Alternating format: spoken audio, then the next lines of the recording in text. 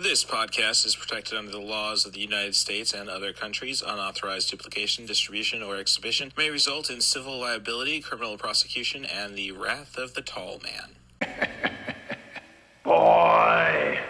Thanks for checking out 90 for Chill, the podcast, and this is where I usually give my contextual layout, my trigger warnings, heads up, but right now it's about 80 degrees in my apartment. I really want to get the AC turned on, and to record a good podcast, I can't have that running, so we're just going to try to jump right into this week's show. Little Hand says it's time to rock and roll. Bring the noise.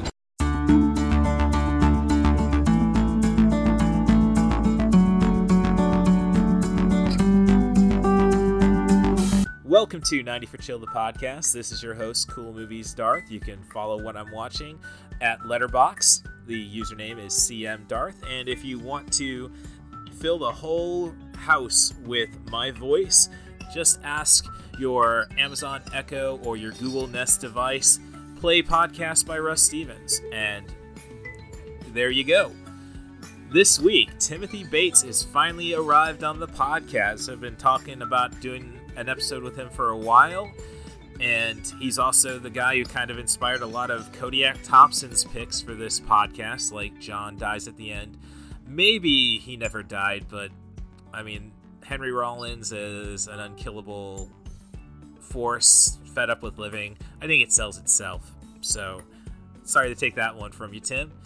And this week we discussed Night of the Demons from 1988, and this is another one of those Evil Dead type movies like we had with House, except this time not so much about the humor, it's all about the gore and excessive nudity, what have you, for the 80s. Some weird special effects involving nipples.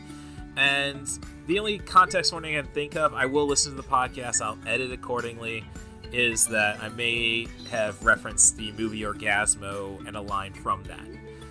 But this movie is pretty interesting to me because it's from a director that got me into no-budget cinema, Kevin Tini, and it's just great to find out his earlier works, not just Brain Dead, which is currently on Tubi, which is definitely of a lesser quality but still fun. So if you want to be on the show, send an email to russthebus07@gmail.com. That's RUSSTHEBUS07@gmail.com. Just offer me a movie, a theme, a director, an actor.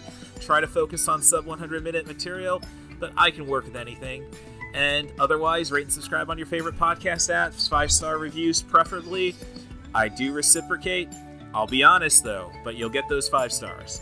So that's about it. I think we're ready to get into Night of the Demons and get ready to be flagged on YouTube because Shout Factory's trailer uses Bauhaus's Stigmata.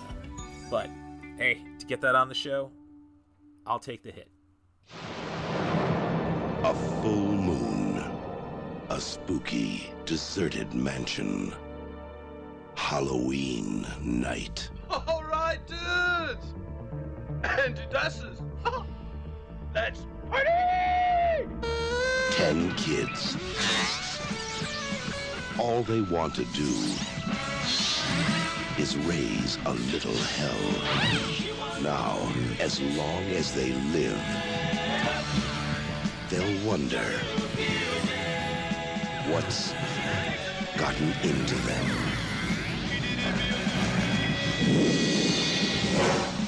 Night of the Demons.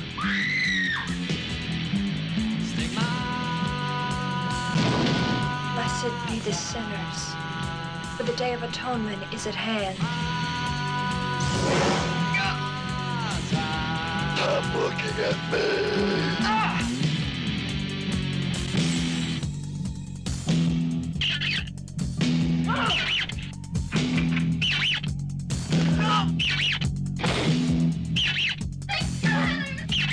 We're gonna get out of here!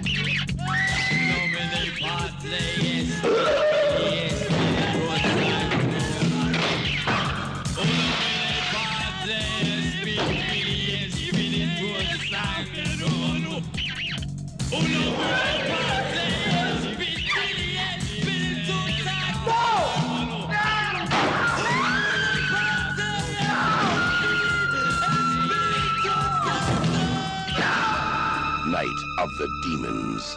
Party till you drop.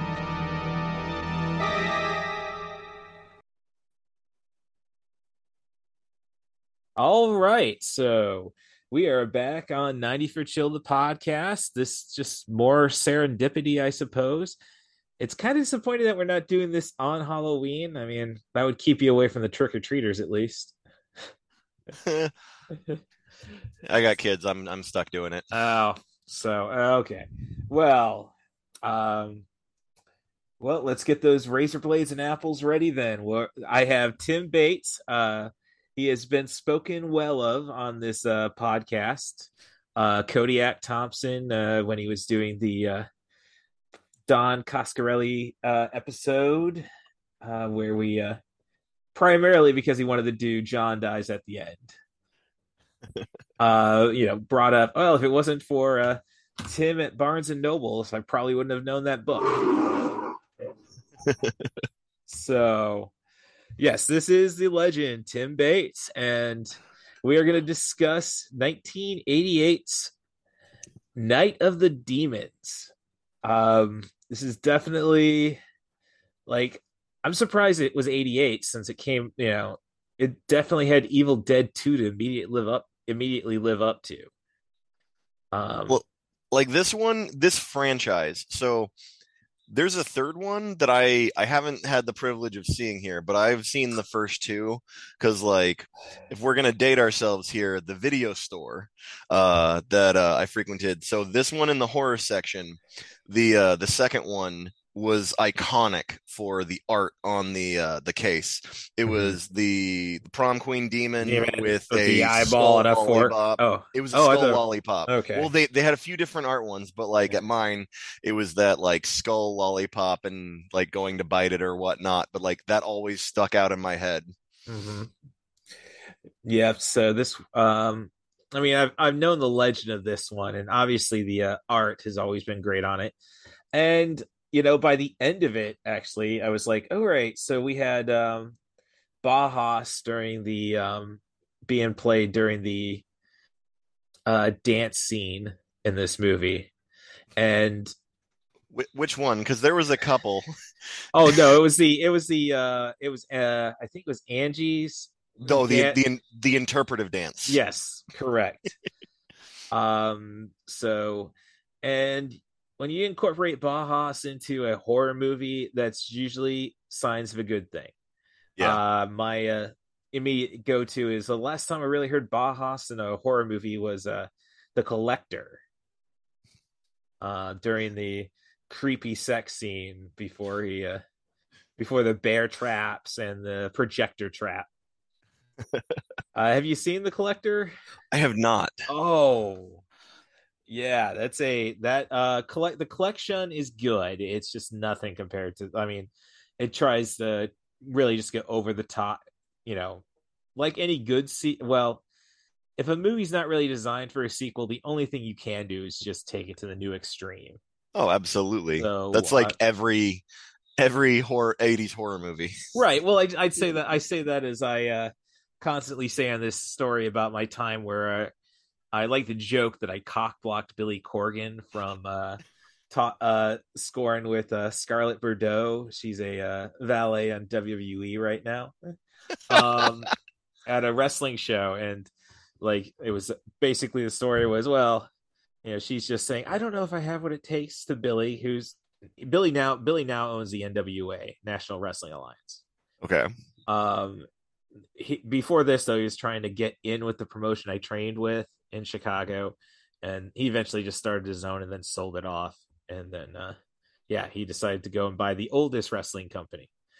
And he's doing good stuff with it. But I digress. So she's just saying, I don't know if I would have what it takes. I'm only 5'6". And he said, well, that's too short. And I'm just drinking my cocktail right next to them. And it's like, how is 5'6" too short? You're telling me at 5'5" is too short? Yep. And somehow we get into an argument over Hangover 2 versus The Hangover, which I wasn't a big fan of The Hangover, but Hangover 2, like, what are, if you take it to whoa, okay, yeah, they took it to the next level. I'm impressed. It's so Wasn't it the first 5 minutes was a giraffe decapitation in the second one? That was the third one. Oh, okay. Second one's the one that takes place in Bangkok. Oh, that's right. That's right. And I try to keep this podcast clean, so I can't recite the best joke in the movie. There's a reason they call it Bangkok and not Bang C word. Yeah, which I've only dropped on like one podcast. And it wasn't my podcast. I was on a Tattoo Squid podcast. I'm still waiting for that episode to come out. And it's like as I say, I do these podcasts, a little tank, and may have called my little sister, who was at that time. At that time, I was describing her. Yeah, a bit of that. So, I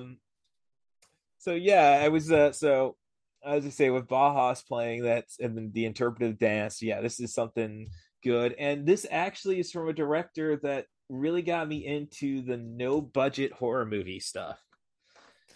His name is Kevin S. Tenney, and this is how I kind of found out. Like, I'm thinking, well, the song by I can't remember the name of the band, but the Computer Date song in the first dance sequence of the movie. Like, all right, yeah, that's cool. That is definitely the 80s punk I like when it's I love my rebellious Reagan Youth stuff, but I love that if you put on the subtitles, it says ineligible lyrics. It can't put the lyrics up. That's weird. It didn't put it just for a minute there. It just said music, and it was like they had no idea what it was for the streaming service. They were like, they didn't even try. Well, you watched it on Pluto, or yeah, I watched it on Pluto this time. Yeah, so I had the Shudder subscription, so Pluto did not care. Yeah, they didn't do the lyrics on it, but for a second there, I thought they said fear, and then it's like as I'm rewinding it. Oh no! It's not fear. That's just what's on the boombox on the stereo plays. So I'm looking at the end during the end credits, and I got the movie running in my peripheral right now. We're about to see Julie's Bum, which is like, yeah, this is the Kevin S. Tenney. I go and hit Shazam during the end credits to see what that song was, and no, I don't need to talk about that Apple Watch. Okay, and it turns out it's written by his, I believe, his brother, who does the music on most of his movies. And then I'm looking at, well, shoot, surely this guy's got a Wikipedia page. Daniel. And then it's like, nope, it just directs me to all his brother's stuff. And it's like, oh, this is the guy who directed Brain Dead. We're not talking Peter Jackson's Dead Alive, originally titled Brain Dead. Okay. Brain Dead was a movie that at the Peoria Independent Theater, which only lasted maybe 2-3 years and wasn't really much of a theater, like this showing. So I went there because they had a B movie double feature and I heard Brain Dead on it. So it's like, it's gotta be, it's gonna be Peter Jackson's Dead Alive. Cool.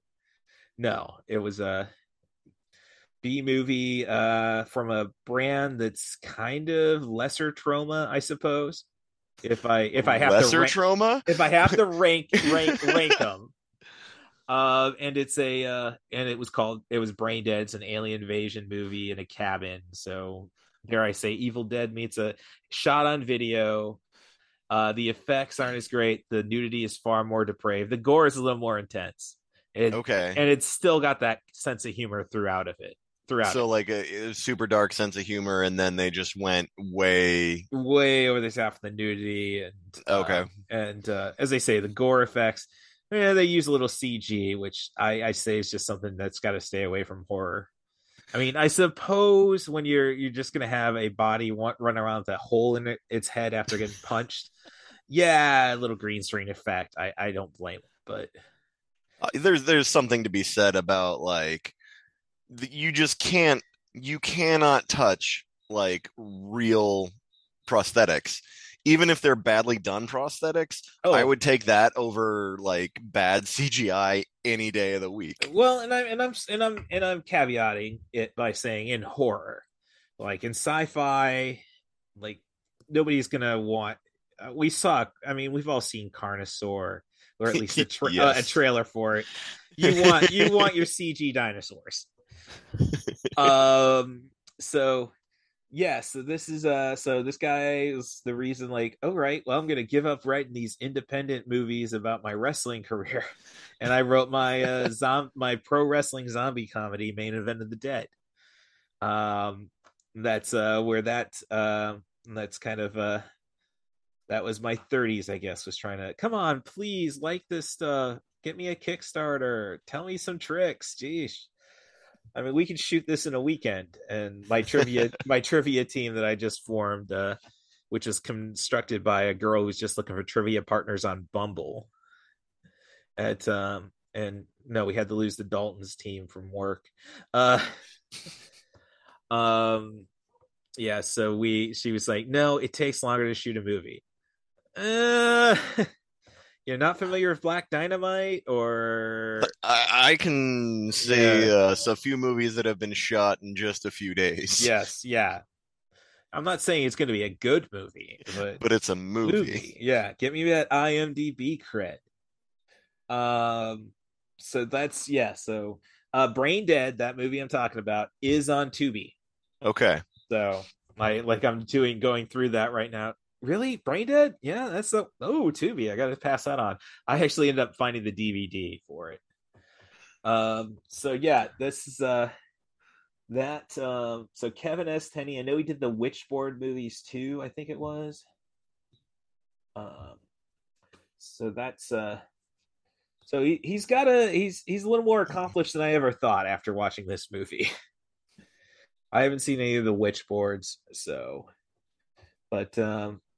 yeah, I got my Chromebook running all my note docs. So this is I mean, this movie has a lot of stuff that makes you think that it is going to be something cheap, though.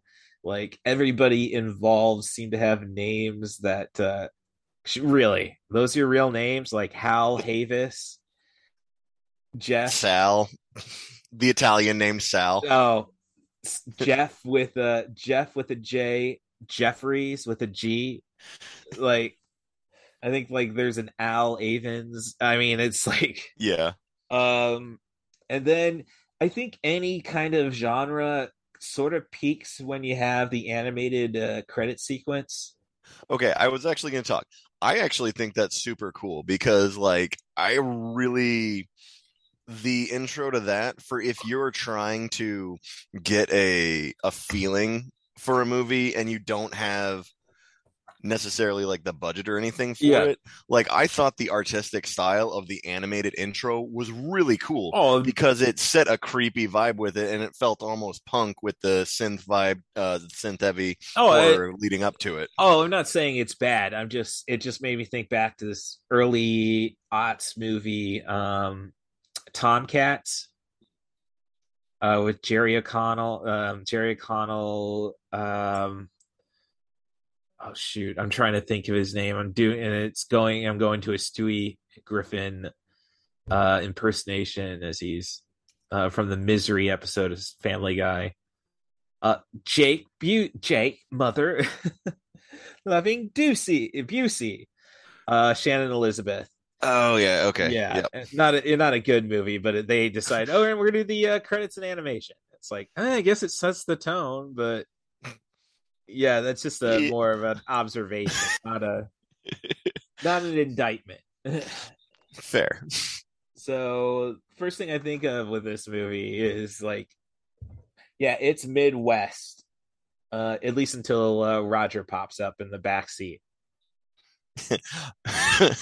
Well, every horror movie has to have like the dartboard or the check marks. You go down the list of what cast members you have. Although they didn't go with the black guy dies first, and they did have the Asian girlfriend dies at some point, but like they did a few things different with this one that I found very pleasant, like as far as it followed a lot of the same formula that, horror movies at the time did, but it did some things that others didn't, and it was very cool in how it went about it. Yeah, no, it's stuff definitely. It doesn't do anything wrong. I think is the important thing Well, with the. I wouldn't say that, but Okay, well, so yeah, but I'm just saying it's like the solid 30 seconds to a minute of the grocery store where you have to just sit there and while that the one steals the grocery store that from was a garbage bag yeah, as okay, the well, store stares at the panties. yeah, but that's standard '80s fare. I mean, we're only 4 years removed from Revenge of the Nerds, with which everybody says, "Oh, that's an awful movie now," and it's like the title is Revenge. Oh no, I'm not even talking about But going down that rabbit hole. well, I'm just saying. no, I'm just saying when people say, "Oh, you can't watch," like, no, it is a revenge movie. Let's if you put it in that light, it's all justifiable. Mm-hmm. And more justifiable than 16 Candles and Date Rape. Yeah. So, so this, and speaking of Midwest, like the guy you expect to be the protagonist, Jay Jansen.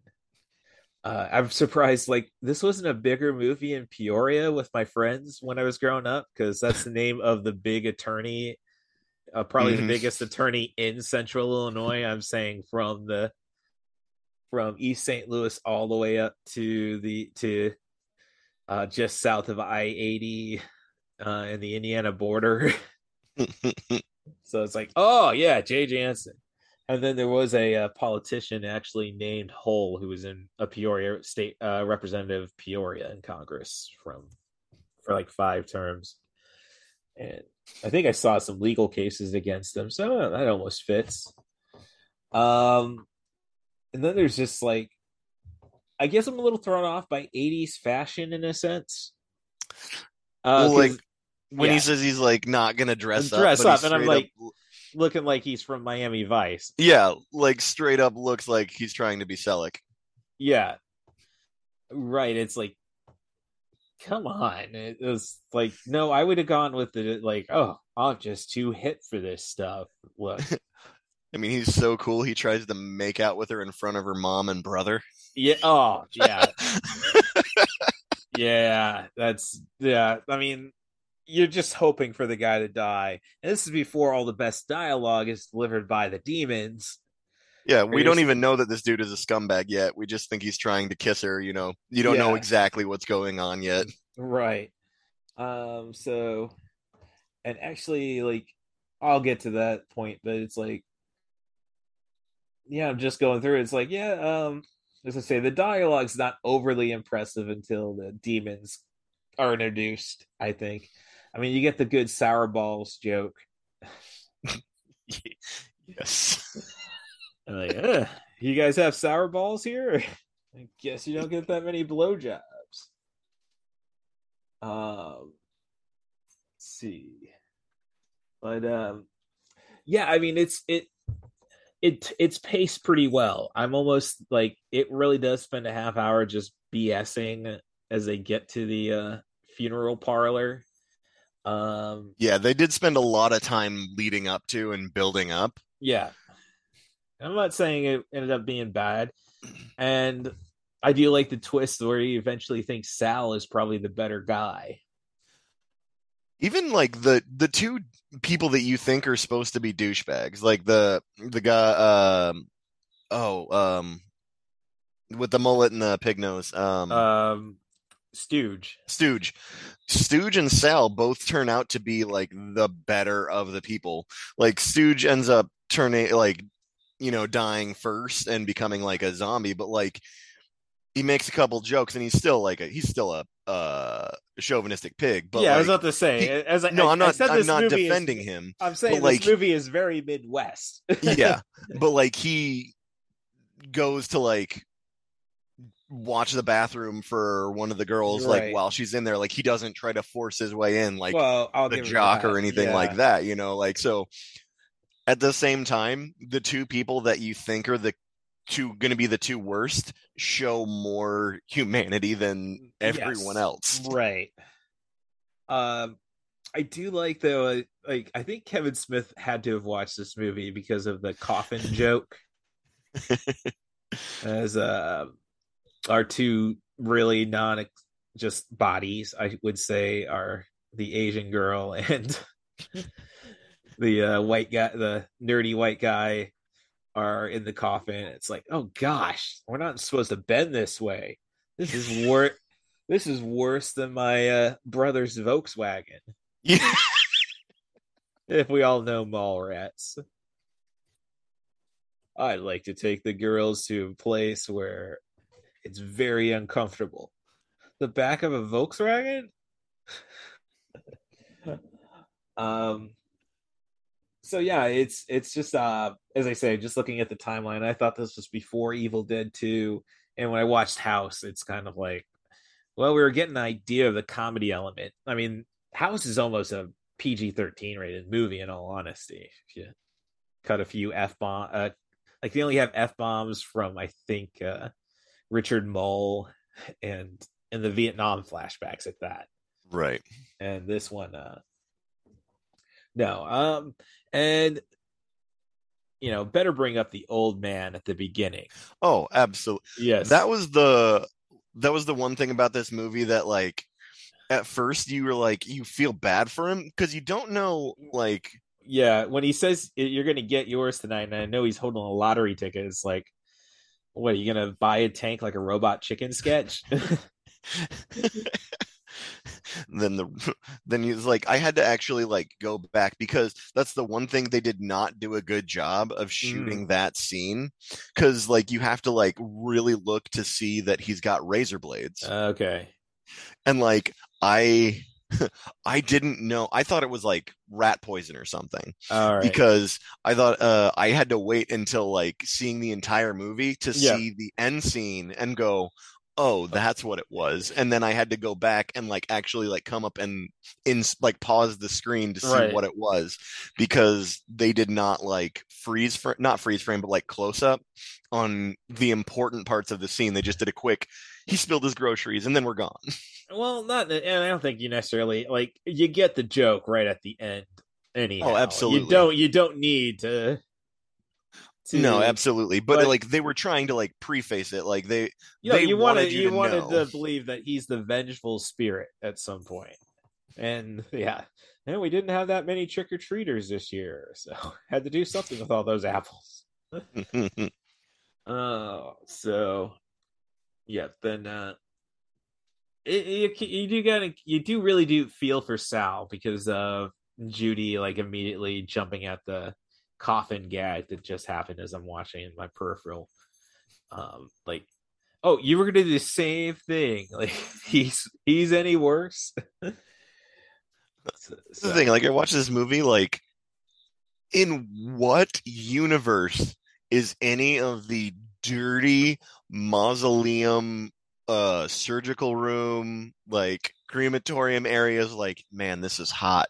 I totally want to fool around on this this bed that they have cremated bodies on. Yeah. I don't know. After watching You're Next, if you've seen that one, there's a scene after we discover the twist, the first twist, I should say. Oh, I'm just seeing Chekhov's slider being used. As they're setting up the party, and like, I don't know, could they not afford many more extras, because this ain't a party? Or do you know any group that has this many completely different types of people? Yeah, I mean, obviously, like I said, they checked all the boxes off when they went down the list of what they needed for a horror movie, right? But like, no group actually looks like this, right? And I'm just saying, like, they write the situation better, dare I say, in a Friday the 13th movie, where it's like, oh, these are just people who have to get close because, oh, they're going to be operating the camp. Yeah, they're required to because they have a job. There's no reason for these people to be stuck together. Right. They're just like, or even like Sal crashing the party. Yeah. And they're all like, Sal's not invited, but they let him stay. Yeah. And then you have the Well, it reminds me of another low budget movie that I got to see back in Peoria. It's My Party and I'll Die If I Want to, which is pretty much similar story in the sense that they have a birthday party at the every town's murder house. I mean the most significant thing of that movie was done by like all of Tom Savini's students. Okay. He does a cameo at the beginning,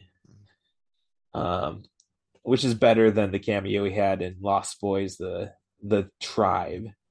Not a bad cameo though for him. Like that's the best scene is when they kill Tom Savini right at the beginning.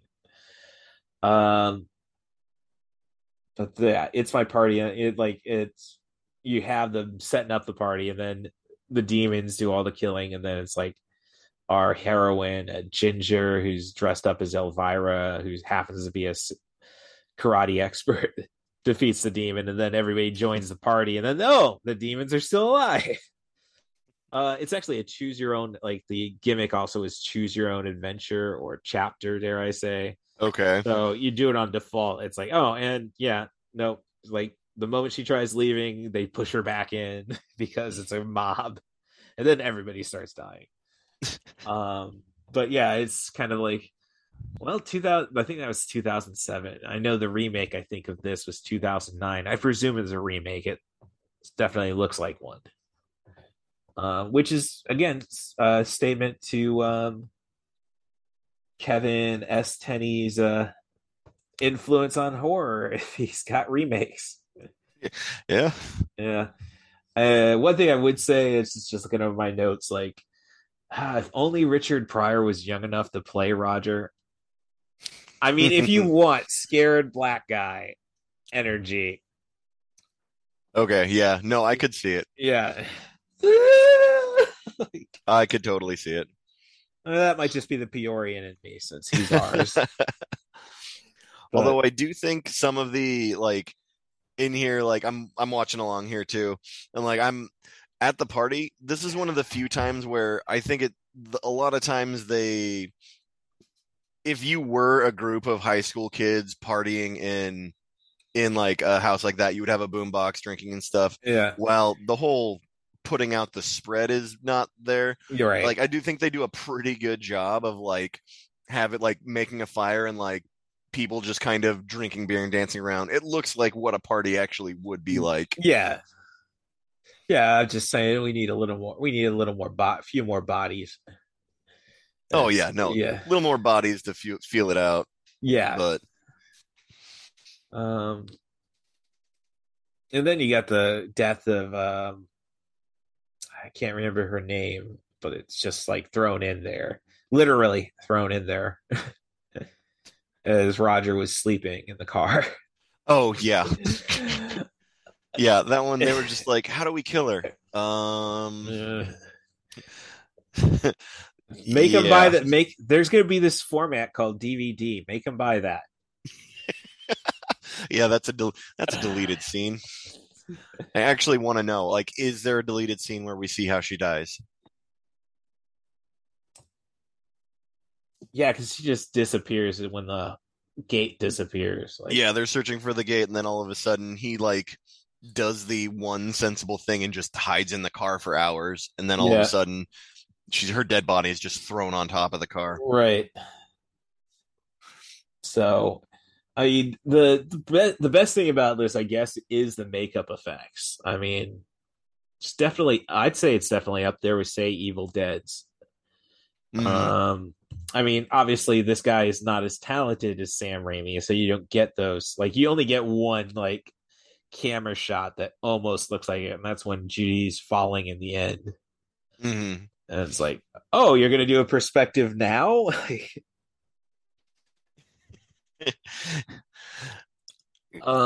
So that's but this falls in line with there's like it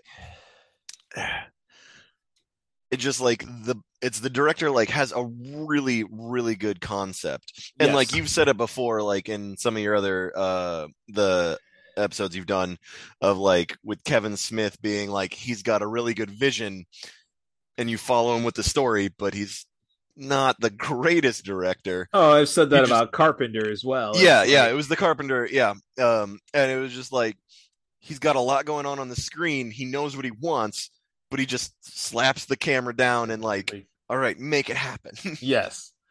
Oh, he jokes about that. I think Evening with Kevin Smith 2, Evening Harder. When somebody, the idiot child that has when Bruce Willis like yells at him, not knowing camera sizes. No, that's the or third. Lens sizes. I think that's the third Kevin Smith. Evening with Kevin Smith. 3 Evening with Kevin Smith. I have not watched that yet, though. No, this is the one right after Jersey Girl, and they wish they would have done more with the mirrors, like the broken glass. Now that I'm seeing it in my peripheral. No, Kevin Smith said, somebody asked him, well, you were working on Green Hornet, weren't you? Would you have casted Affleck? Oh, I'd cast Affleck to play everybody. Even Kato. Yes, I want him doing the most obscene Asian accent. But what's the movie gonna be? I'm gonna set the camera in front of the Kato and the Green Hornet in front of the Black Beauty, and like they're just talking, bullshitting, and then something's going on to the side of the screen, action wise. You hear it, and then they come back and start making pot jokes again. Like, and if you see, dare I say though, if you see Jay and the Silent Bob reboot, when they do show like this, the reboot of Blunt Man and Chronic, where they have Val Kilmer play Blunt Man, which he's a great sport. This is 2019.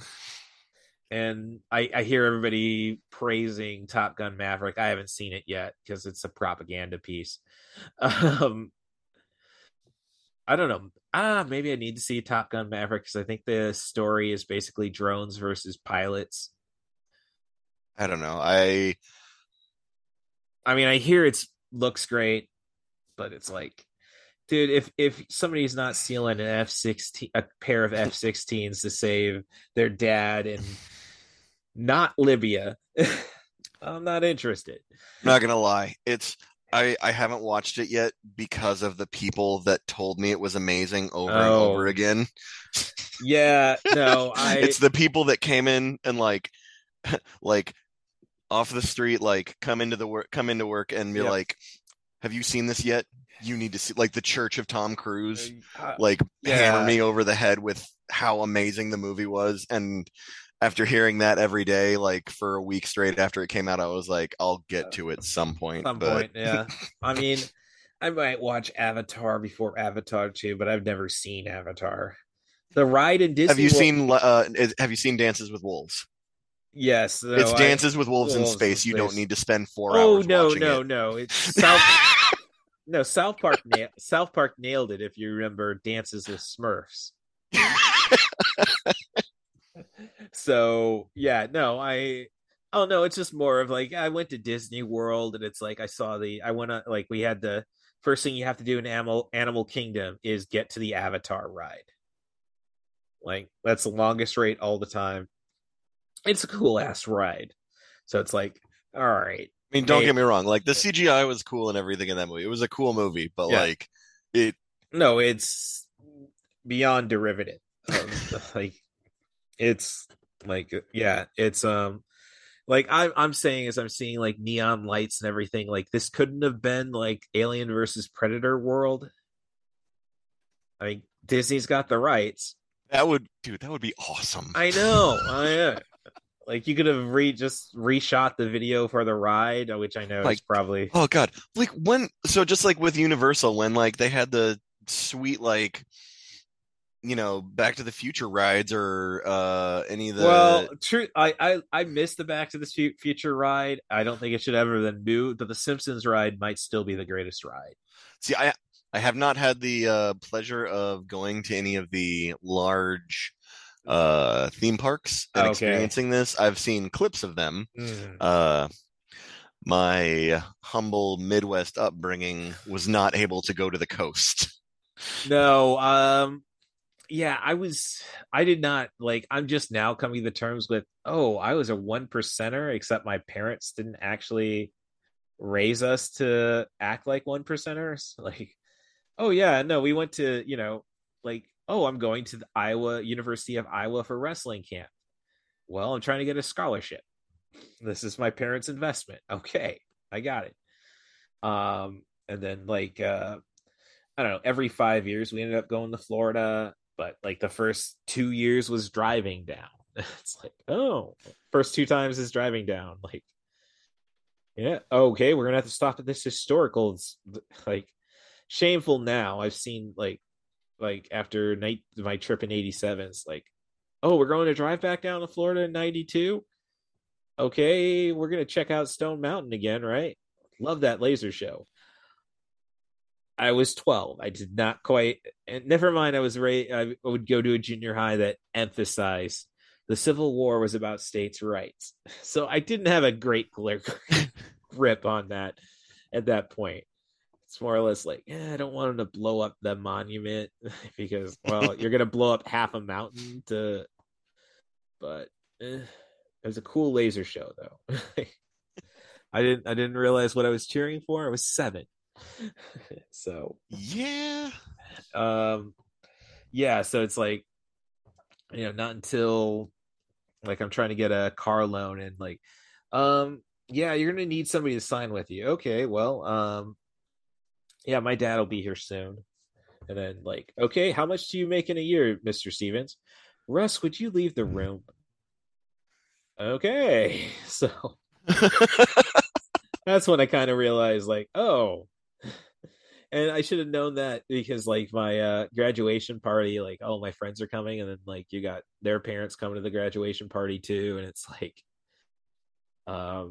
my longest friend, the last guy, I mean, he was definitely he was definitely a Jay Jansen, let's just put it that way.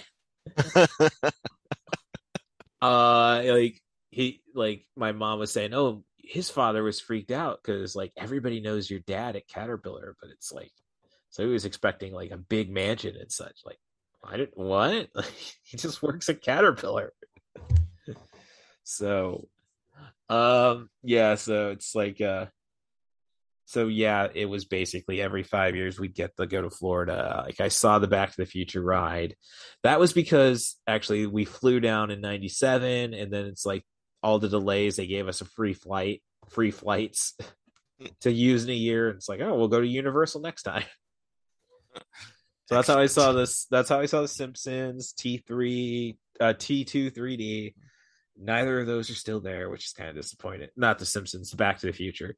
Yeah, as I say though. But then it's my father spoiling the grandchildren. It's like, man, if I knew this was going to happen to the grandkids, I could have definitely raw dogged a little more.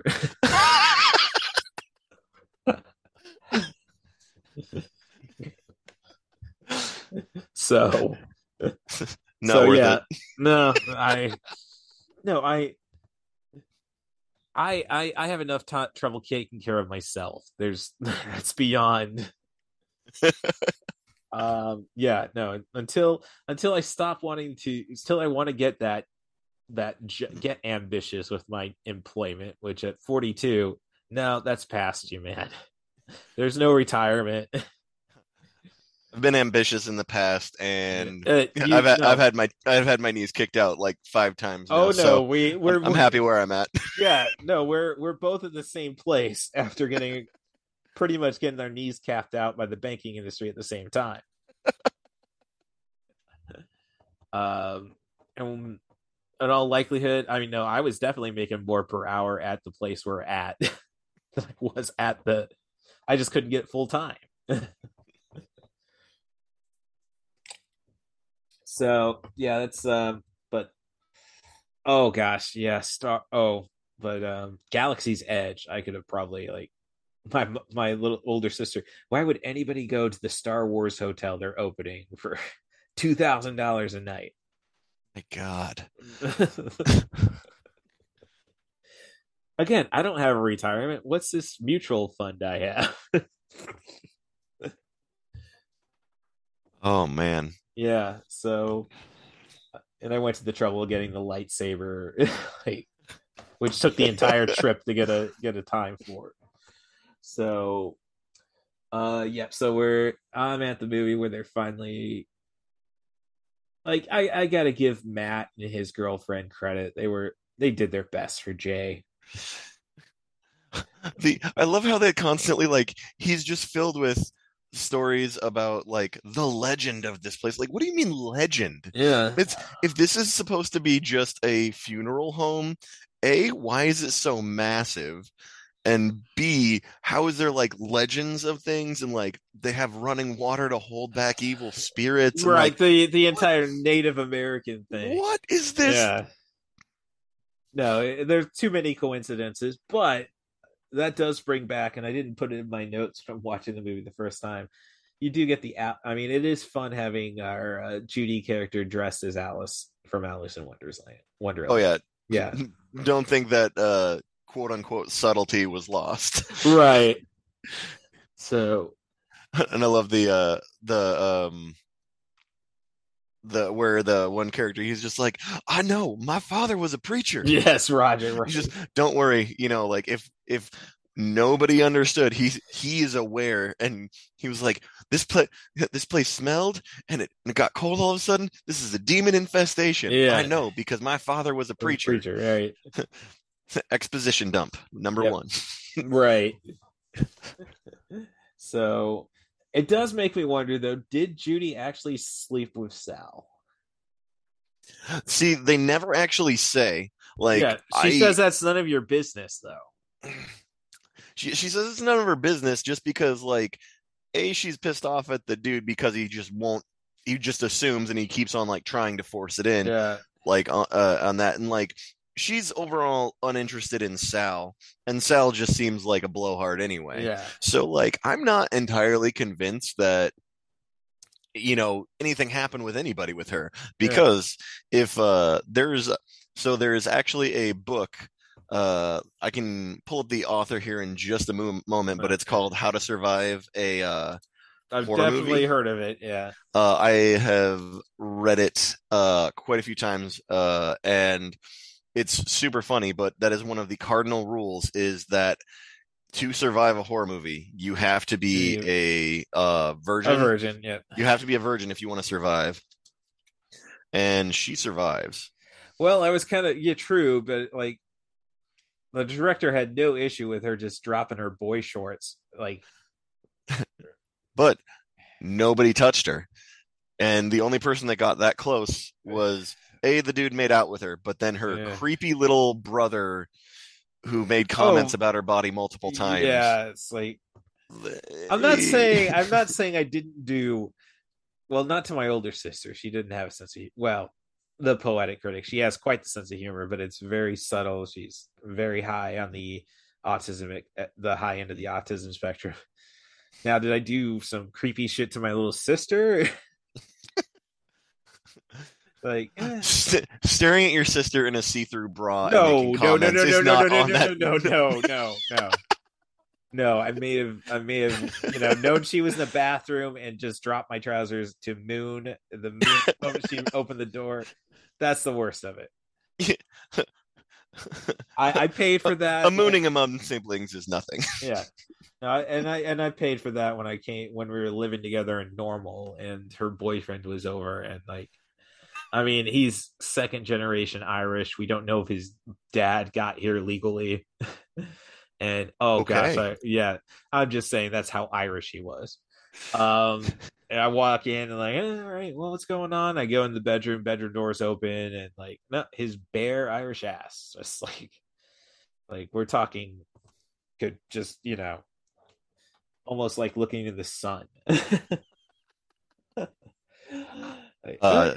Seth Grahame-Smith, How to Survive a Horror Movie by Seth Grahame-Smith. Okay. Excellent book to look up, filled with hilarity.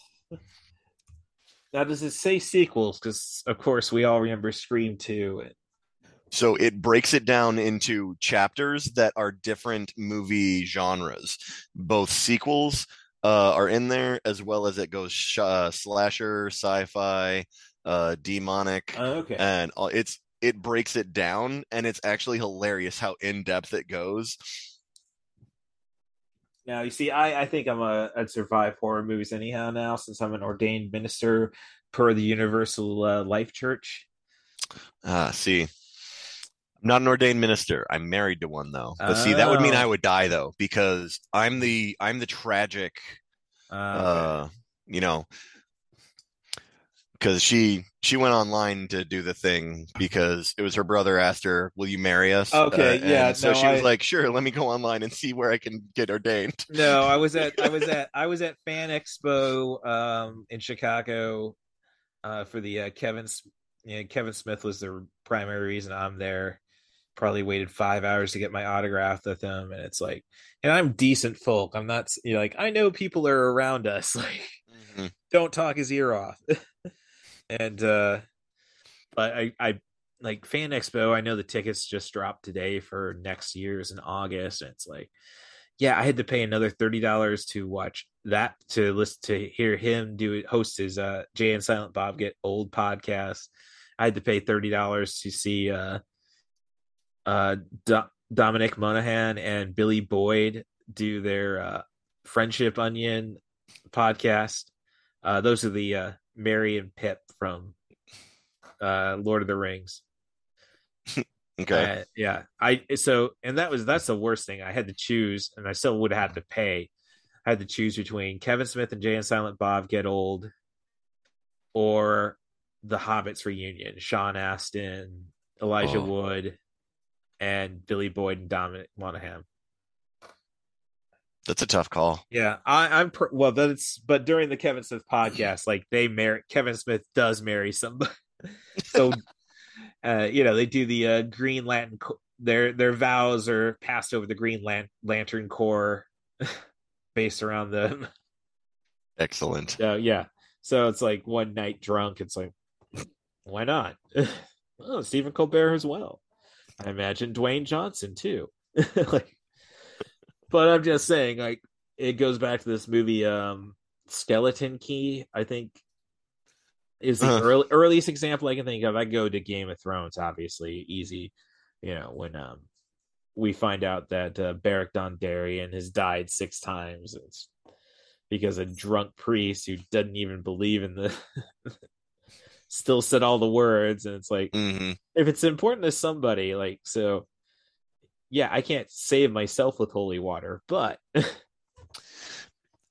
I thought the power of metaphysics, right is, I mean, I can't save myself, but I can go and give somebody, like, From Dusk Till Dawn, Harvey Keitel, the preacher who lost his faith.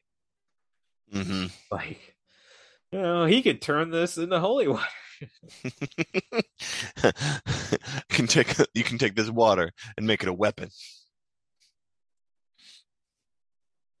Are you a preacher without faith, or are you a bad, mother-loving vampire slayer?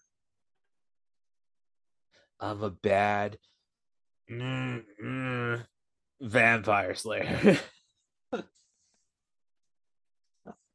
Which, again, another movie. I know it's on Shudder, but I know it's on $7 at Best Buy if they still got copies of it. VFW.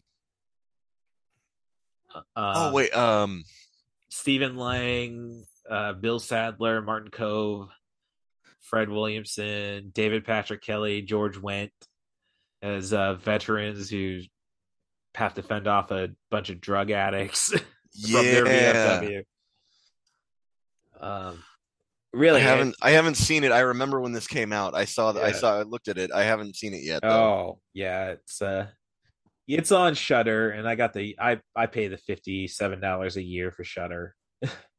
Really not that bad a deal. I don't watch it enough. I don't think I watched it enough, but then again, it's like Hellraiser anytime I want. Pretty much all of the full moon features. Watching the interpretive dance right now. It's like, I know, I think I could talk to enough girls in the burlesque industry to do a Night of the Demons burlesque night. I mean, yeah, you could definitely do a trick with the lipstick and a pasty. Oh my god, that's the weirdest scene. Like the first time you see it, so I actually think when they first showed that weird scene, she's drawing lipstick around her face, and then you're like, okay, it's gonna be a 80s boob scene, cool, whatever. But then she does it, and she starts drawing lipstick all over her chest. But then it looks weird enough but real enough that you're like, is it just a bad lighting? And then all of a sudden she shoves the lipstick into her nipple and you're like, wait, what? Well, I mean, I spent a lot of time trying to date a stripper who had an inverted nipple, so it's like, yeah, I can see that. Sad story about that is like I had to watch Biodome and Hudson Hawk, and I couldn't even get a handy out of it.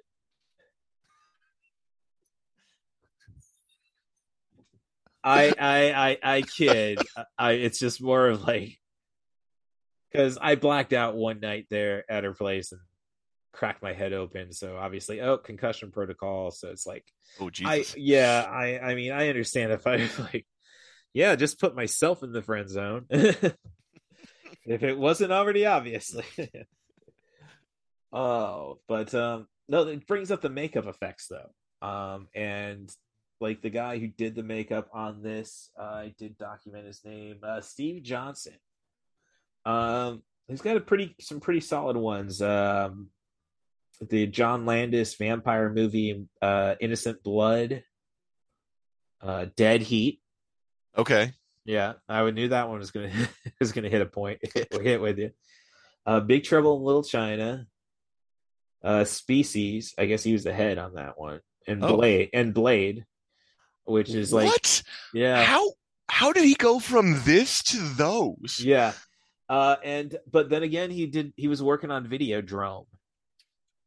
If you've seen that one, David Cronenberg, 83, James Woods. Like there's some weird ass effects like that. I mean, it's body horror, but seems rather, I mean, not excessive body horror, say like Scanners with the blowing up heads or The Fly. Right, but like it's everything about that he's done though has been quality though. Yeah. So like it hasn't been crazy explosion over the top, but all the prosthetics and the body building and like zombie bodies that he's made. Yeah. Like Return of the Living Dead 3. Yeah, like it's all been quality. Mm-hmm. So I'm genuinely impressed that he was able to snag this guy. Or he might have this is like he might have known a guy who knew a guy. Right. It's like, you remember that party when like I did you that favor? Yeah, it's funny because I was just listening to the Rewatchables podcast on the Ringer Network on Spotify. They just did 2, like it was for Bill Simmons. He's the guy who's founded the Ringer. And it's like, and for the Rewatchables, we're going to do Boogie Nights, and it's going to be 2 parts. So it's like 4 hours talking about Boogie Nights, and of course, talking about the porn industry. And like, oh yeah, it's pretty favor based. That's why I bring it up. And so we're getting to the paint, like the so on Shudder, at least the image they have is definitely from the Shout Factory, or the, dare I say, Scream Factory DVD, or I'm sorry, Blu-ray edition. Like the artwork, it's all centered around her and the heart drawn on her face with the lipstick. It's like, yeah, but as I say, as they're prepping a coffin to shag in right now, it's like I remember as I brought up that movie You're Next, which is basically 3 guys in animal masks go and start slaughtering a family, and then there's a twist at one bit, and then they're trying to, you realize the twist, and it's like the people behind it, I want you to shag me by your dead mom. Isn't that a little obscene? Look what we're doing here. Why are you so limited? So it's like, why are you so limited? Great final deaths in that movie. Like, and that guy went on to the Marvel Cinematic Universe. I think he's a writer, but still, I can't immediately think of his name. But I definitely recommend Your Next. It kind of like, I think the mask element of it, people just kind of like, oh, it's a stranger's knockoff. But Mm-hmm. Yeah, You're Next. Like, that was a movie my ex, who I'm in still very good terms with, like, when I started the podcast, like, oh, I'm gonna find you movies. Adam Wingard, that's the name of the director of You're Next. So I'm trying to. Oh, he did one of the VHS movies. So he's the director of not the Marvel universe. He directed Godzilla versus Kong. Okay. No, he's got the credit on VHS too. ABC's of Death, VHS, yeah. So yeah, once he broke pretty big. So I mean, the only other horror director I really follow right now, I guess, is, or I'm trying to cheer on, is the Saska twins. You probably are more familiar with the concept of American Mary, but their first big movie, which IFC distributed, was Dead Hooker in a Trunk. It's a horror comedy. It's like really low budget. Like, they were telling stories about how they made that movie, and it's like, we're just doing this in Vancouver, and one point we're digging a hole in a park, and just the park ranger comes up to it. Oh yeah, what are you guys doing there?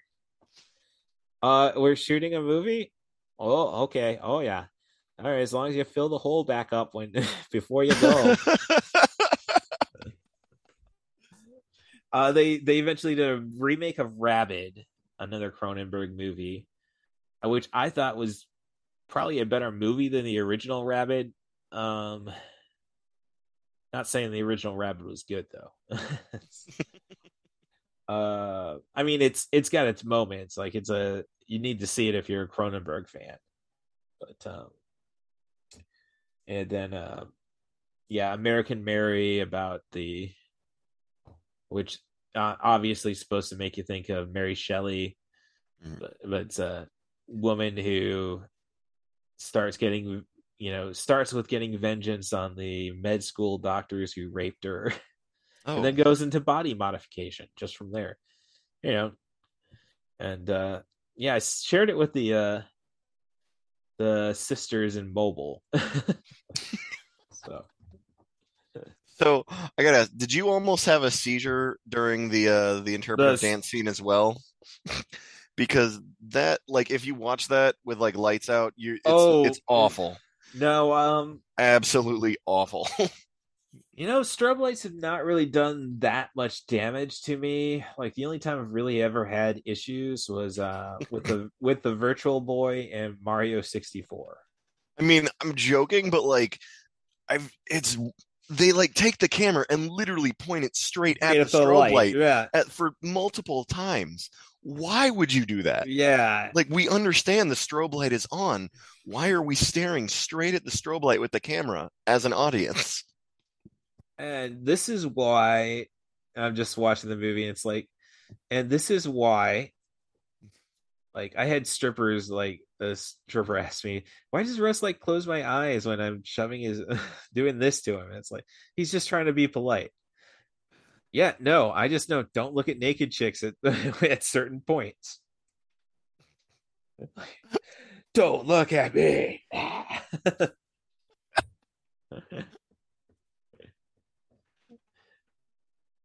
And then I think of the movie, so the Asian girl's about to get it. And it's like, think about that movie, It's My Party and I'll Die With I Want To. And like she's Asian girl topless in that one. Like, it's pretty much the only topless chick who gets killed in the movie. So it's like, huh. So there might be some stipulations on how to survive horror movies. I'm just gonna say it, like, yeah, make sure you tape regardless of your race, tape your eyelids to the top of your brows. And no hoops. You can't. No earrings. No hoops. Hoops are for horse. Yeah, that's a classic rule, regardless. So it's And Rogers finally ran into Sal. So about to do their best to survive. It's like, oh, and when Sal gets it, it's kind of like, all right, they're doing a 25-foot Spanish fly wrestling move. Like, I can see surviving that. You flat back it. Oh, he chose to stick around. I gotta say, like, I don't understand. I think they could have done a better job with like how so when they're doing it in the coffin, and here the stooge comes in, he snaps the neck, the Asian, she dies. Yeah. But then like, why does he hold his arm outside of the coffin and like just hold it there to get it smashed off like over and over? Like they could have done anything to make it look a little bit better than that, because he just keeps on doing it, and he's like, oh God, no, don't keep doing the thing that I'm holding it here for you. If you suggest that the shoulder's been dislocated in the first shot, the first slam, maybe I say maybe. I have a supplemented shoulder anyhow that never stays in place. So no, it's not that. Dislocation is not that painful. But I see it in wrestling a lot too. Like, why did Ruby put her arm, like, held her arm in the place of the car door for a good 4 seconds? Like, yeah, you should have had somebody inside the car holding her arm in before you. Like, so yeah, it's different watching like low budget movies and being a professional wrestler. It's like, it gives you a different perspective, because like, these movies, like, they say they have stunt work, and like, I've been trying to do this podcast about a movie that's pretty much you can only find on YouTube, called Kayfabe, the true story about the untrue sport of professional wrestling, which is a mockumentary. Hits very close to home from all the experience I had in the business. But it's just another movie I found I had to watch on YouTube for this podcast was Kodiak wanted to watch Low. I told you about that story. Yeah. That's a good movie. Yeah. It's an interesting one. Oh yeah. Can't go wrong with demons. At least I haven't run into too many. As long as they're straight up demons, like, you don't really. It's borderline like a cast of. It's only a cast of 3 people, and it could have been a cast of 2 because of prosthetics. Yes. If somebody was talented enough, that one, like, that movie was really good for just the story aspect of it. It was a really good back and forth on that one. Yeah. But I'm just saying, though, with demons, it's kind of like, well, I'm trying to think of bad movies with demons. Like, straight up, they don't really recognize that, Satan might be involved in this movie until, like, they're in the crematorium. What was the Arnold Schwarzenegger one with the devil, End of Days? Yeah. So I guess it wasn't demons. It was the devil. So that one doesn't count. Right. So there's been some real bad movies, like I've obviously seen, because Allie my ex-girlfriend, would just like look at the timestamps. Well, this seems trashy. It fits the time. I'll buy it. Then, if you go Full Moon Production, Demonic Toys. Oh yeah, I've not watched that yet. I mean, I finally just got around the Puppet Master a few months ago. So.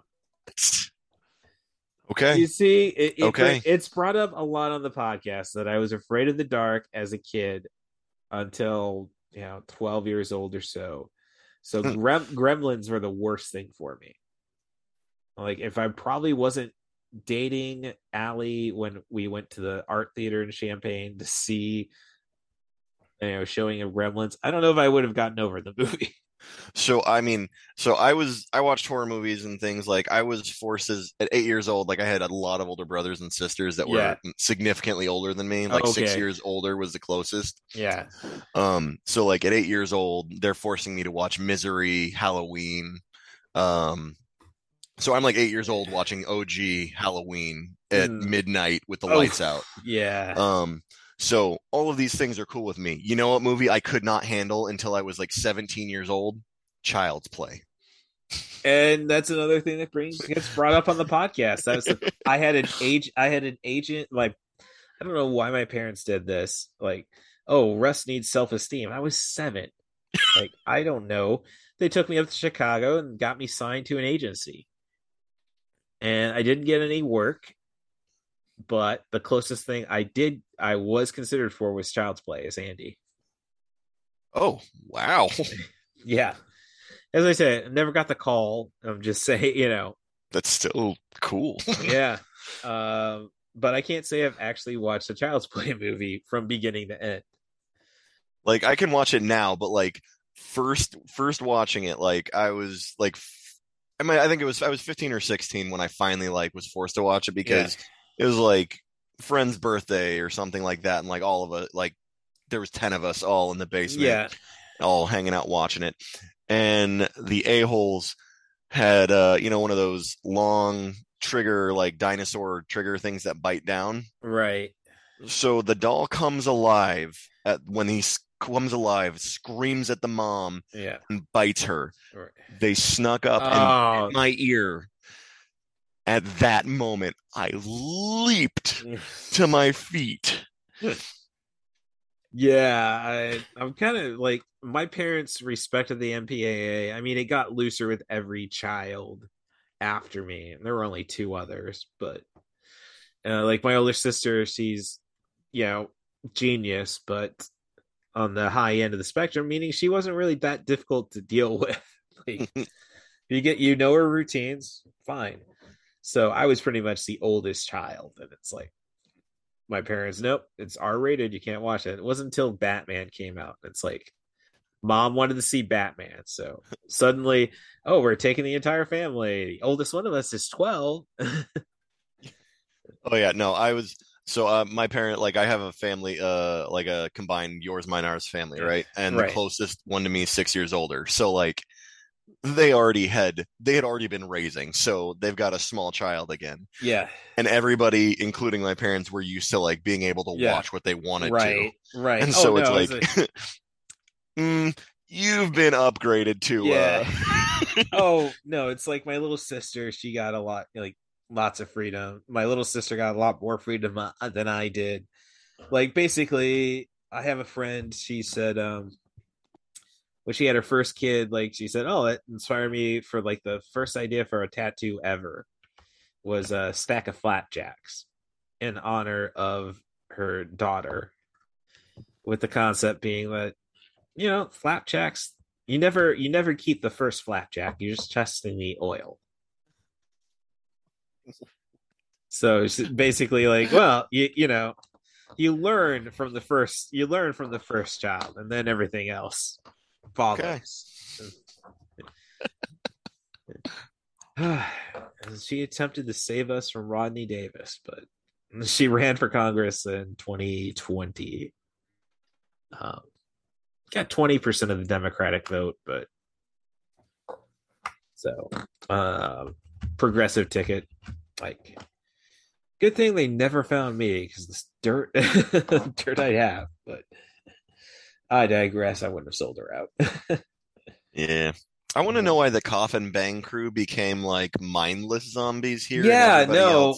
I was like actually I was actually more disappointed from the lack of prosthetics on them. It's like, they're just I mean, the Matt character, appropriate name, what just lays down and does nothing. Matt, I'm gonna name you Matt. It's just maybe just has his eyes half open. And then I think it's one of those difficult things. You couldn't really do much to the Asian girl because, well, she was topless, but like we're gonna have to explain why you're not seeing anything from this point on. No, I totally get that. Yeah. But like they could have done a different shot, a different angle, but Yeah. then that goes back to the whole Kevin Smith Right. Smith conversation again. Yeah, just What do you mean move the camera? yeah. Yep. So, all right. So, yeah, Sal makes the heroic effort to save Angela. And there's the Spanish Fly, one rotation. Oh, not even. Yeah, no. If there wasn't a pallet to get impaled on, yeah, I could have. Well, what are you selling? Yeah. But granted, 80s wrestling. I shouldn't compare 80s wrestling to wrestling 40 years later, where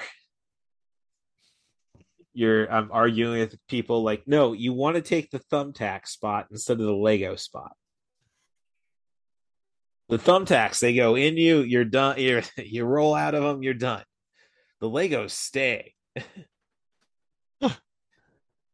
I mean, you're a parent. There's nothing worse than stepping on a Lego. Oh no, Legos are awful. They're straight up awful. So, oh man. But like, and then they're on the like, how big is this place? And like, I want to actually see a design layout of this house. Like, because when they escape to the roof, all this, and then they're somehow on like a second level that's not the ground level, right? But then connected over here, is that a bridge or a terrace? I don't know. Like, none of this makes sense for actual construction or layout. Right. I do like, let alone how Roger got there. Yeah, I do appreciate the Sal Romero tombstone bit. That was good. 1970 until now. No, this is obviously a movie that they had a soundstage. Yes. A soundstage. Got to make these 3 rooms count. Right. Which reminds me, I got to watch this movie. Dave Made a Maze. Oh yeah, no, that's on my to watch list as well. No, and I used to listen to the podcast, the wrestling podcast. One of the stars was one of the performers was on, and like, yeah, man, no, you did a great job promoting. You never watched it, and I did a great job promoting it. Well, I was dating a girl who didn't like Army of Darkness, so it's not like it was going to she was going to be cool with me watching it one night. And he sent a tweet back, call that girl up so you can break up with her again. Yeah, I was like, I don't know if like that's a healthy relationship to be in. Like, I don't know if I could like say that I'm in a relationship and be like, I'm happy where she doesn't like Army of Darkness. I mean, Evil Dead, I can honestly say I could see why people wouldn't like Evil Dead. Evil Dead or Evil Dead 2. Evil Dead 2 it's a very specific horror. It is a horror movie. Yep. Army of Darkness is pure joy. Yeah, I know. It's like that's the first one I ever watched, because like I've heard of it again. Like, if it that was how I was introduced to Raimi, was Army of Darkness, right, when I was like 8 or 9 years old by my brother. Yeah. So now Army of Darkness, like, because it wasn't until I watched a documentary, Eye for Horror, I think was what it called, on IFC, back when IFC was good, about Dario Argento, that I really thought, oh no, this is just art. It's not it's not that exploitive. It's very exploitive, but no, there's an art to it. Like once you see the scene from Trauma, where a little kid saves the day by activating the remote garrote on the villain, and the head pops off and it's rolling, and she's shouting her son's name as it rolls. Like, I mean, the worst thing about that documentary is realizing that, oh gosh, Dario Argento is just a creep. Like, I don't know if I could shoot my daughter topless. Like, I mean, I guess in the sense that, oh, she's gonna be the chick from Triple X, but the Vin Diesel movie. Yeah. Yeah, but no. But then I don't know. I've also got a creepy movie. Not a creepy movie. I mean, honestly, it's a movie that we should have all paid attention to, called Scarlet Diva, which is like credited as the first movie completely shot on digital and released to cinema, which was directed by Asia Argento, the daughter of Dario, star of Triple X, Land of the Dead, where like she's just putting herself out there. Like, even has a, and like, my God, this is like, there's an entire thing like, oh, this is definitely a Harvey Weinstein. Ooh, yeah, dirty. Well, as I said, this movie was shot in 2001, or like, and we didn't ask questions then. Yeah. So I'm at the scene where they're at the crematorium. Yeah, I love how like she's like, we gotta go open this door and look. It's obviously an oven. Yes, it's not an exit door. There's no exit sign. Like, what would make you think to like, we gotta see if we can escape through the oven? Yeah. Obviously, they had to like try to get a way to, get, because she rips off the gas line and flamethrowers. Right, Chekhov's the liner. Demons. Right, but like that line, and this is where they also start to try to give Roger a character arc. Yes, of being the coward to overcome in the end. Right. Yeah, like I was still trying to figure out the end with him like falling off the top of the wall. And somehow being able to climb back up it. Yeah. Yeah. It was actually just looking. There is demon fangs on the skull she picks up from the ashes. Oh. Well, it's about to come up on this side. Like, it's super subtle, but like, I thought it was just supposed to be a human skull for crematorium. Yeah. No, they put fangs on the skull. Huh. So did they do a lot of demon burnings at this mortuary? Well, I mean, it's good to know there was a place to do that. I mean, I hate capitalism, but I can tell you when there's a market. if there's a need. Yeah. I mean, he did build this around the river, so. Right. Well, I mean, that's going on like, and that explains our customer service phone line. No, I was like, I hate, because I used to work for a Ryder Customer Response Center, and that was basically something where they premium leasers to Ryder trucks would pay extra to get tech support from the United States directly. So it's like, we can't do that with our company. I'll pay. You want me to pay $200 a year? Like, I'd consider that instead of hoping that I return to my parents' house and get that $15 gift card to make up for the poor customer service. Like, All right, now check out. I missed it. It's the demon skull. I'm just now seeing them light them up. Oh, so yeah, it's like right when she opens the door. All right, yeah, she's looking like, it's like the kid, like Roger should have known anyhow. Like, that's an oven. I'm kind of again, my father was a preacher. Well, I mean, a preacher doesn't necessarily do I don't know. It's I'm trying to defend it, but then I'm like, I have nothing to defend here. You got fangs. Yeah. It's I love how they stand there and watch the hinges screws start to pop out. Yeah. They don't do anything to stop it. Well, they do eventually realize, like, well, maybe we can outlast them. Well, that's what they're saying. Like we can outlast them, but then they start pulling the hinges off the door. Like pound the hinges back on.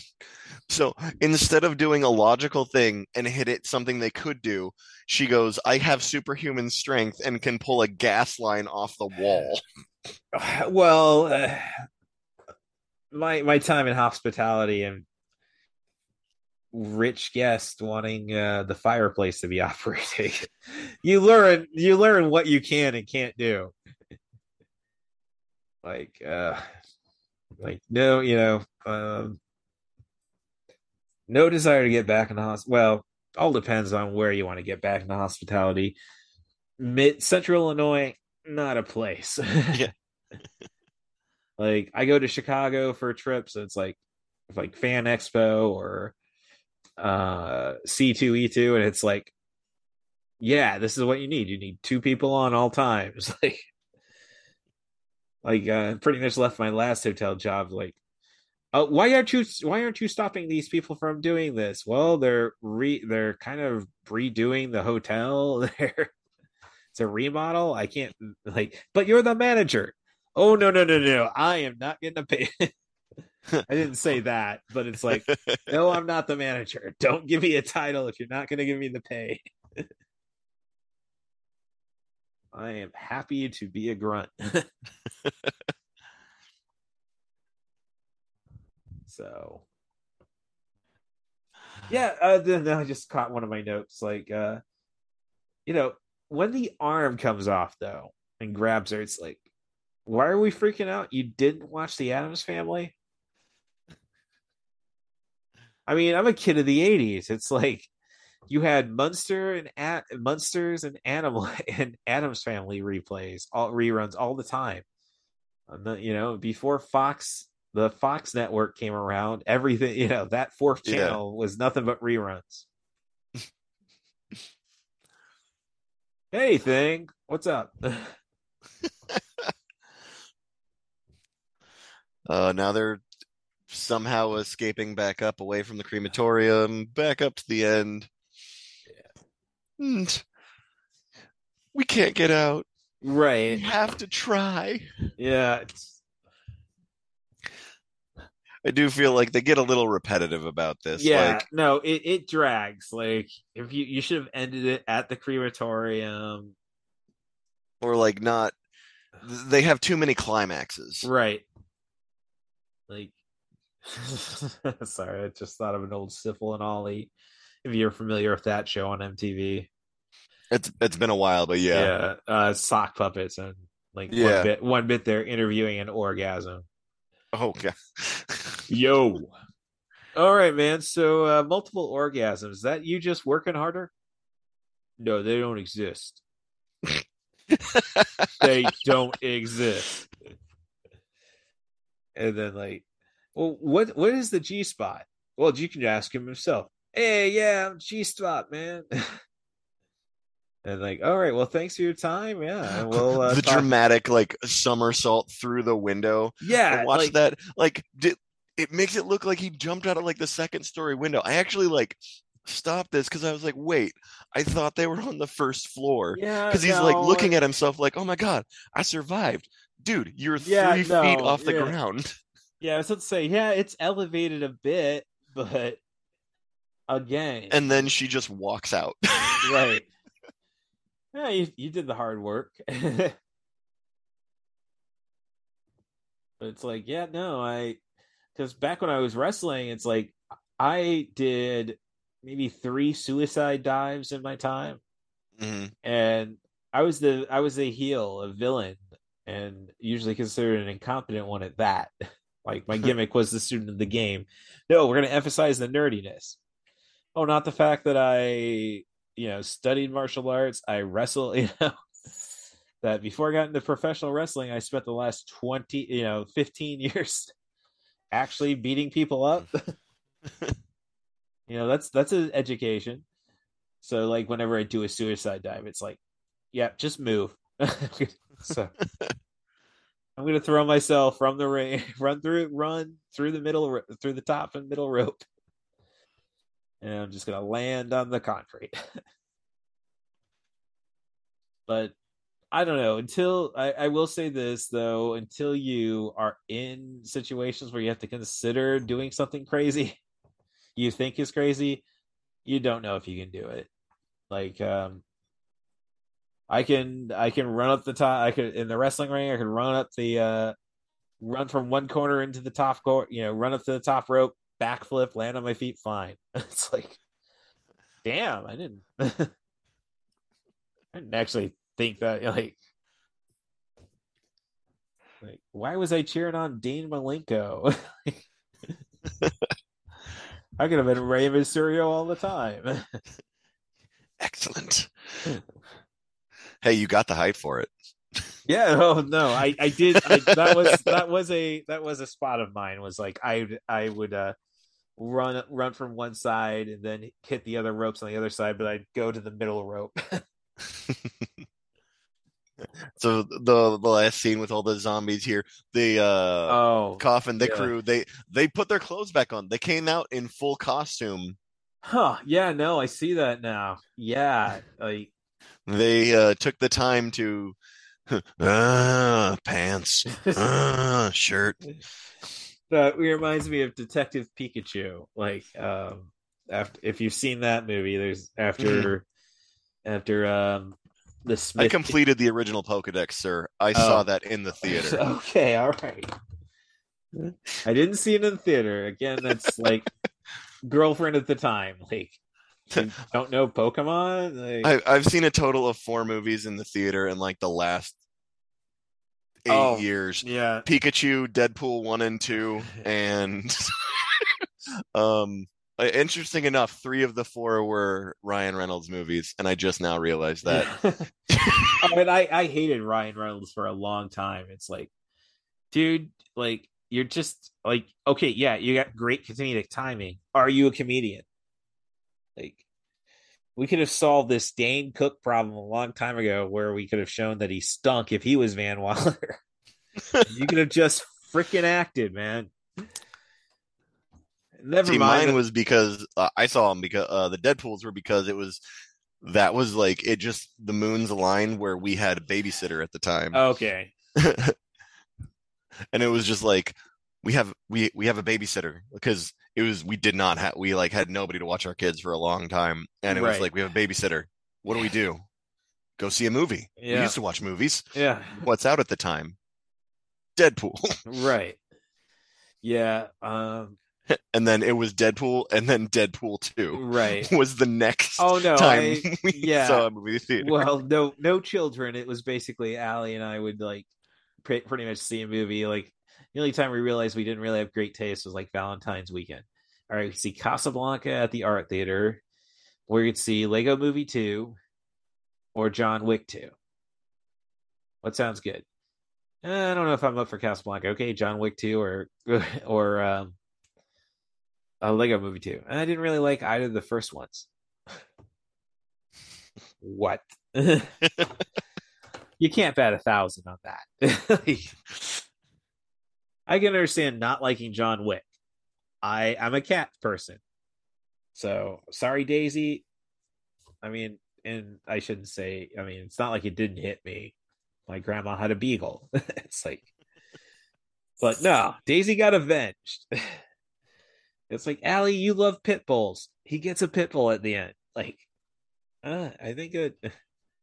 So we got smoke bombs. The sun's coming out. Yep. Yeah. No. Yeah. I'm already to the point where he's eating that apple pie. Oh, okay. So you passed my favorite line in the entire movie, as they're like obviously walking past, like, and obviously like something bad has happened. Yeah. Like they covered in dirt, blood, rotten pig trash. Yeah. The old man. Oh, yeah. The old man just hating on everybody and like just looks at him like they look like they're hurt or something is wrong, and he just says rotten pig trash. Yeah, I mean, it's a great wraparound. And then again, I don't think it works that way. The razor blades in your you don't notice it before you swallow it. Oh, Yeah, I'm just saying. I think they make it through the. Yeah, if you didn't catch it, it's gonna make it through the system. Oh God, that would just be. Yeah, I was about to say. I don't know if I'd rather the quick death or the trip to the hospital in that. Which one is worse? Yeah. So that's the worst case of hemorrhoids you've ever seen. Oh, I didn't want it to get that far. I'd rather have the freaking like if you've have you seen Three Kings? Mark Wahlberg, George, when they're talking about getting shot. It's been a long time. Okay, yeah, but they're saying like the sepsis that okay, yeah. It's like, no, I'd rather have that than to deal with the razor blade coming, making it the complete trip.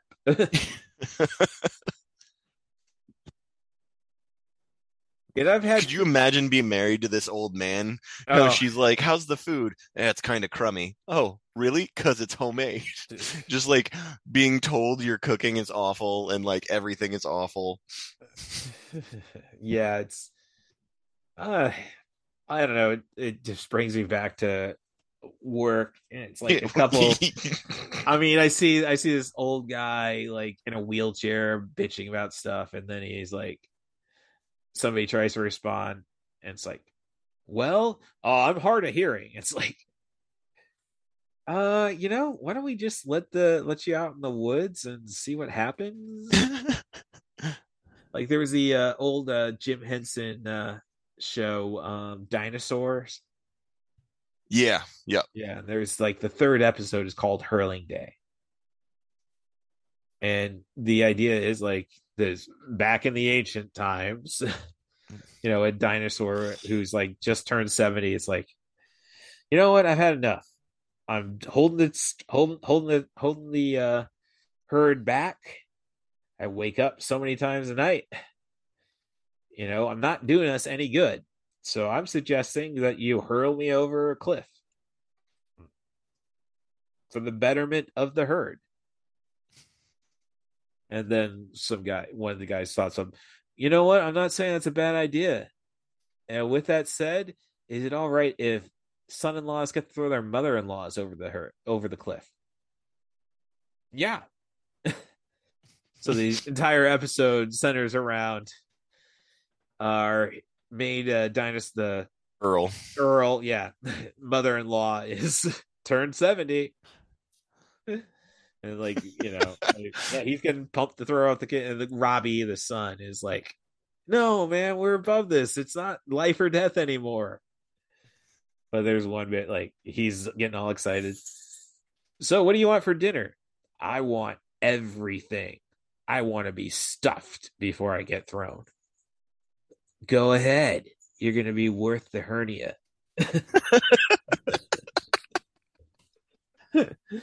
So that's the kind of it's bad enough these people vote for Trump. It's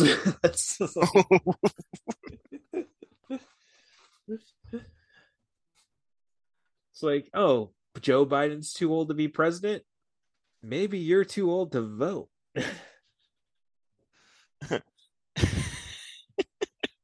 I mean, we have a limitation of how young you can be to vote.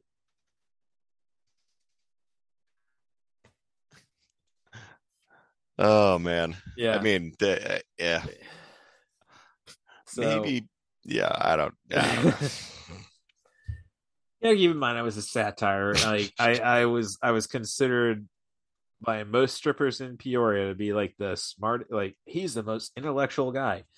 Yeah, I write stories about making jokes about the guy who set himself on fire at my truck stop.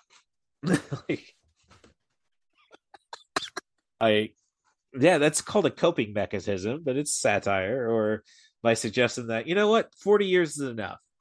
Like you suggest, like I had the idea that, like, it comes from Monty Python and the Meaning of Life. Like, this man has chosen his own execution method, and he basically gets ran off a cliff by running from topless women. Like, yeah, no, I'm cool with that. And then it's like I suggested, like, yeah, you tell a guy, here, I'll offer you two options. You get to lay back and have Scarlett Johansson on top of you. Keira Knightley would be my preference. I digress. And the moment you nut, your head is laying across a guillotine. You nut, she cuts. Or you can have prostate exams. Or you could have prostate exams from age 45 to, and I thought it was 40 at the time. Or you could have somebody, a stranger, stick his fingers up your ass every year. You sell that to a guy at a fraternity. I'm thinking they're taking the. Yeah, I mean, you could probably get a few buyers there. Right. And I'm not saying you don't. I'm not saying that, it's we're going to kill everybody at 40. I'm saying I'm giving you a choice. I just couldn't come up with the female equivalent to that setup. So, yeah. So that's freaking out over Southern Dawn. As I say, the dialogue does not really pick up until the demons start talking. Yeah, it's kind of choppy. Like they go, like it feels very much like they're reading their lines like scene to scene, and then once the demons start to come in, it starts to feel like they started to get more comfortable. Right. Like it really feels like, even though with you shooting scenes and stuff, like you don't always do it in order, it really feels like some of this stuff was actually shot in order. Right. Because some of the earlier stuff of the movie, it feels a little bit more robotic. And then once the demons take over, everybody starts to get more into it. Either that or the director starts giving them more direction. Right. I mean, there's just really not much dialogue to work with. I mean, as I say, until the demons come with, it's like you're just reading your lines. Well, except for Stooge, the dude that played Stooge went he went to a 15 out of 10 on everything. Well, but, that's like, I don't know. It's like I want to check out Stooge's IMDb just to see. Did he have anything else? Yeah. Which. Yeah, let's see. Stooge. Night of the Demons.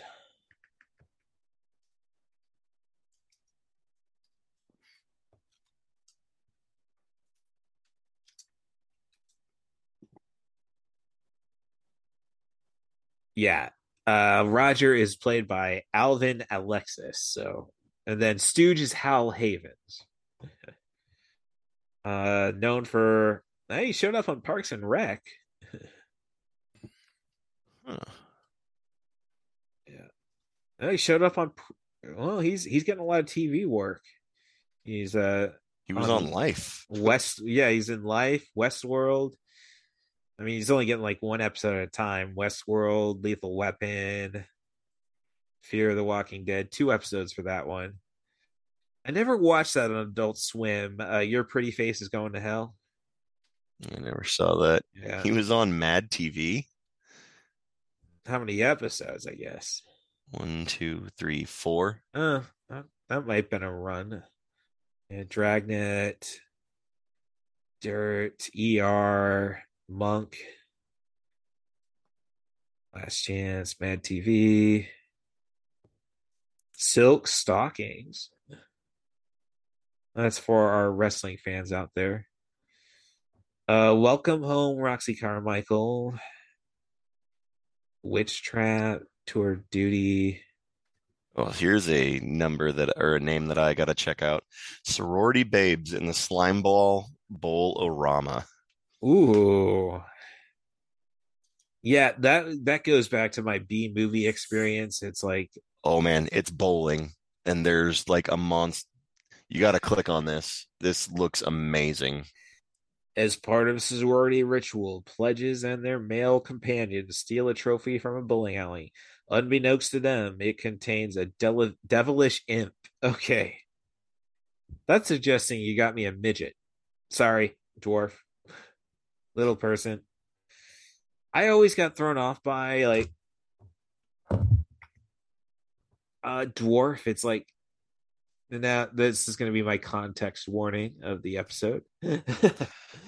Like, why did you want to be dwarfs? Like, what that was going to be your title? Like, that's Gimli, man. Like, no, Gimli's cool. Don't get me wrong, but it's like, what about elves? I mean, you don't like the Santa gig? Then again, I'm just saying, if you're gonna choose a fictitious life form created by, I'm just saying. Man, I'm seeing the trailer for this in the background. I'm absolutely watching this later. This looks like pure gold. All right, I'm gonna have to let's see. I'll hit just watch right now. And and it came out the same year as this, so this was Sorority Babes, and it's on Tubi and Pluto TV. Yeah. Or the Roku channel if you have that. Well, all right then. Yeah. I was about to say, so you come for Night of the Demons, you leave with Brain Dead and Sorority Babes in the Slime Ball Bowl-orama. Damn, like as I say, that just seems too good, honestly. Like I saw like Bikini Babes Christmas, and it's like, oh gosh, this ended up being shit. like it's like I've seen in the double feature with that one because like it was originally like just the guy running double features, and then like Drunken Zombie, a podcast out of Peoria, took it over. They would do like a new low budget movie, and then no budget movie, I should say. Like I've bought so many of those just to study. What can I do better? Granted, I don't want to direct. I have my movie script. I'll produce it. But then it's like then you'd see an older movie, so it's like after that Bikini Girls Christmas was bad. It's like, oh geez, I've seen Santa Claus versus the Martians so many times. They're remaking Night of the Demons. I thought they already had remade a Night of the Demons. It just said it might be in this trailer. It just said, I haven't seen the remake then. I've only seen the original, because it just said coming soon, Night of the Demons, and it showed the clip of it. They did their own version of the lipstick scene, and I'm surprised you can like it now. Like people would be up for that.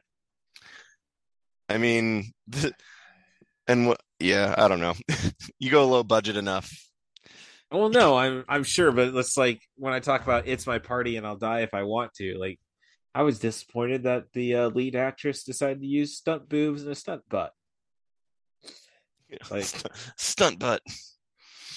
Yes, I'm an Orgasmo fan, and we used to joke around that with wrestling. Like the switcheroo bit it. No, we're just gonna. I think they told me at one time. No, they just stopped the movie. They stopped the wrestling match and yelled out "stunt cock," and somebody else goes into the ring. I gotta watch that one again. $5 on iTunes. Yeah, I'm buying Orgasmo. All right, so that is Night of the Demons. As I say, we leave with sorority. Sorority Babes in the Slime Bowl Boilerama. Yep. So rarely do we leave with just definite recommendations. Well, I mean, well, we don't know if it's good or not. We just came I was across gonna say the Brain Dead. Brain Dead is fun.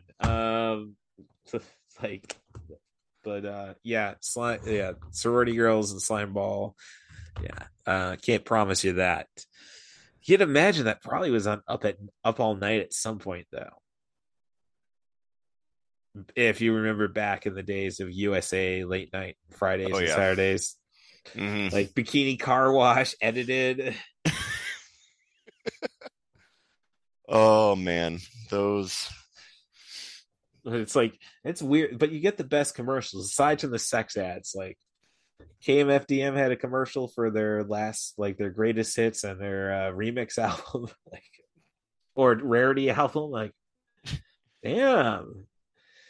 kind of I don't like that much capitalism being shown by these guys, but 846 KINK. Oh.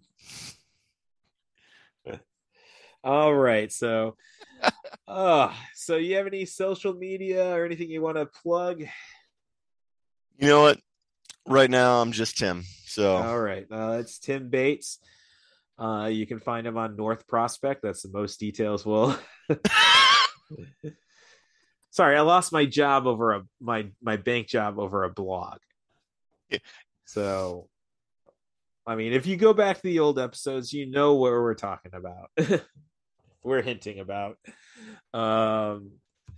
If you do want to check out some of the stuff I've done, I do tabletop board game openings and reviews and things. All right. I've taken a little bit of a hiatus for a while, but I am starting to film and review things again. It is Evil Penguin Games. Yeah. So not related to this, but if you're interested in that kind of thing, it's out there. All right. Well, there we go. You can, of course, find the podcast on all your devices. 90 for Chill, the podcast, all your favorite podcast apps. You can just tell Alexa, play the most recent, or Google Nest, play the most recent podcast by Russ Stevens. I'm just still surprised I beat that English magician to it. I don't know if he's still alive, but like that's the only other Russ Stevens like I could find.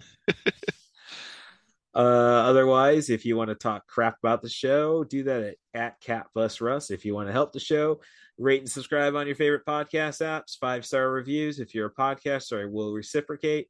And you can be honest about the criticisms. I just want the stars. So otherwise, thank you, Stacia Harden, for being my inspiration to keep trying to pay homage, like do something grand to pay homage to your memory. And thanks for all the people you've touched in your life. And if you want to be on the podcast, most importantly, I'm still surprised I haven't been able to get 2 people down for October. It's spooky month. Everybody's got a movie they want to talk about now. I don't want to turn to the new guy just to talk about Evil Dead.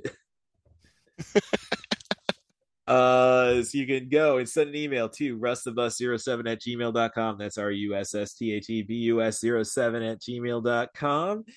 So offer me a movie, a theme, a director, an actor. Just focus on sub 100-minute material. But if you got to talk about Amadeus, I can figure a way to make it work. So thanks for coming. Thanks for coming to the show. Thank you very much, Tim, for coming to my rescue, which is pretty much what I have to say to every guest on the show. Thanks for having me. All right. So, and we'll be back next week. Sorry, they reorganized the buttons. Can I hear a wahoo?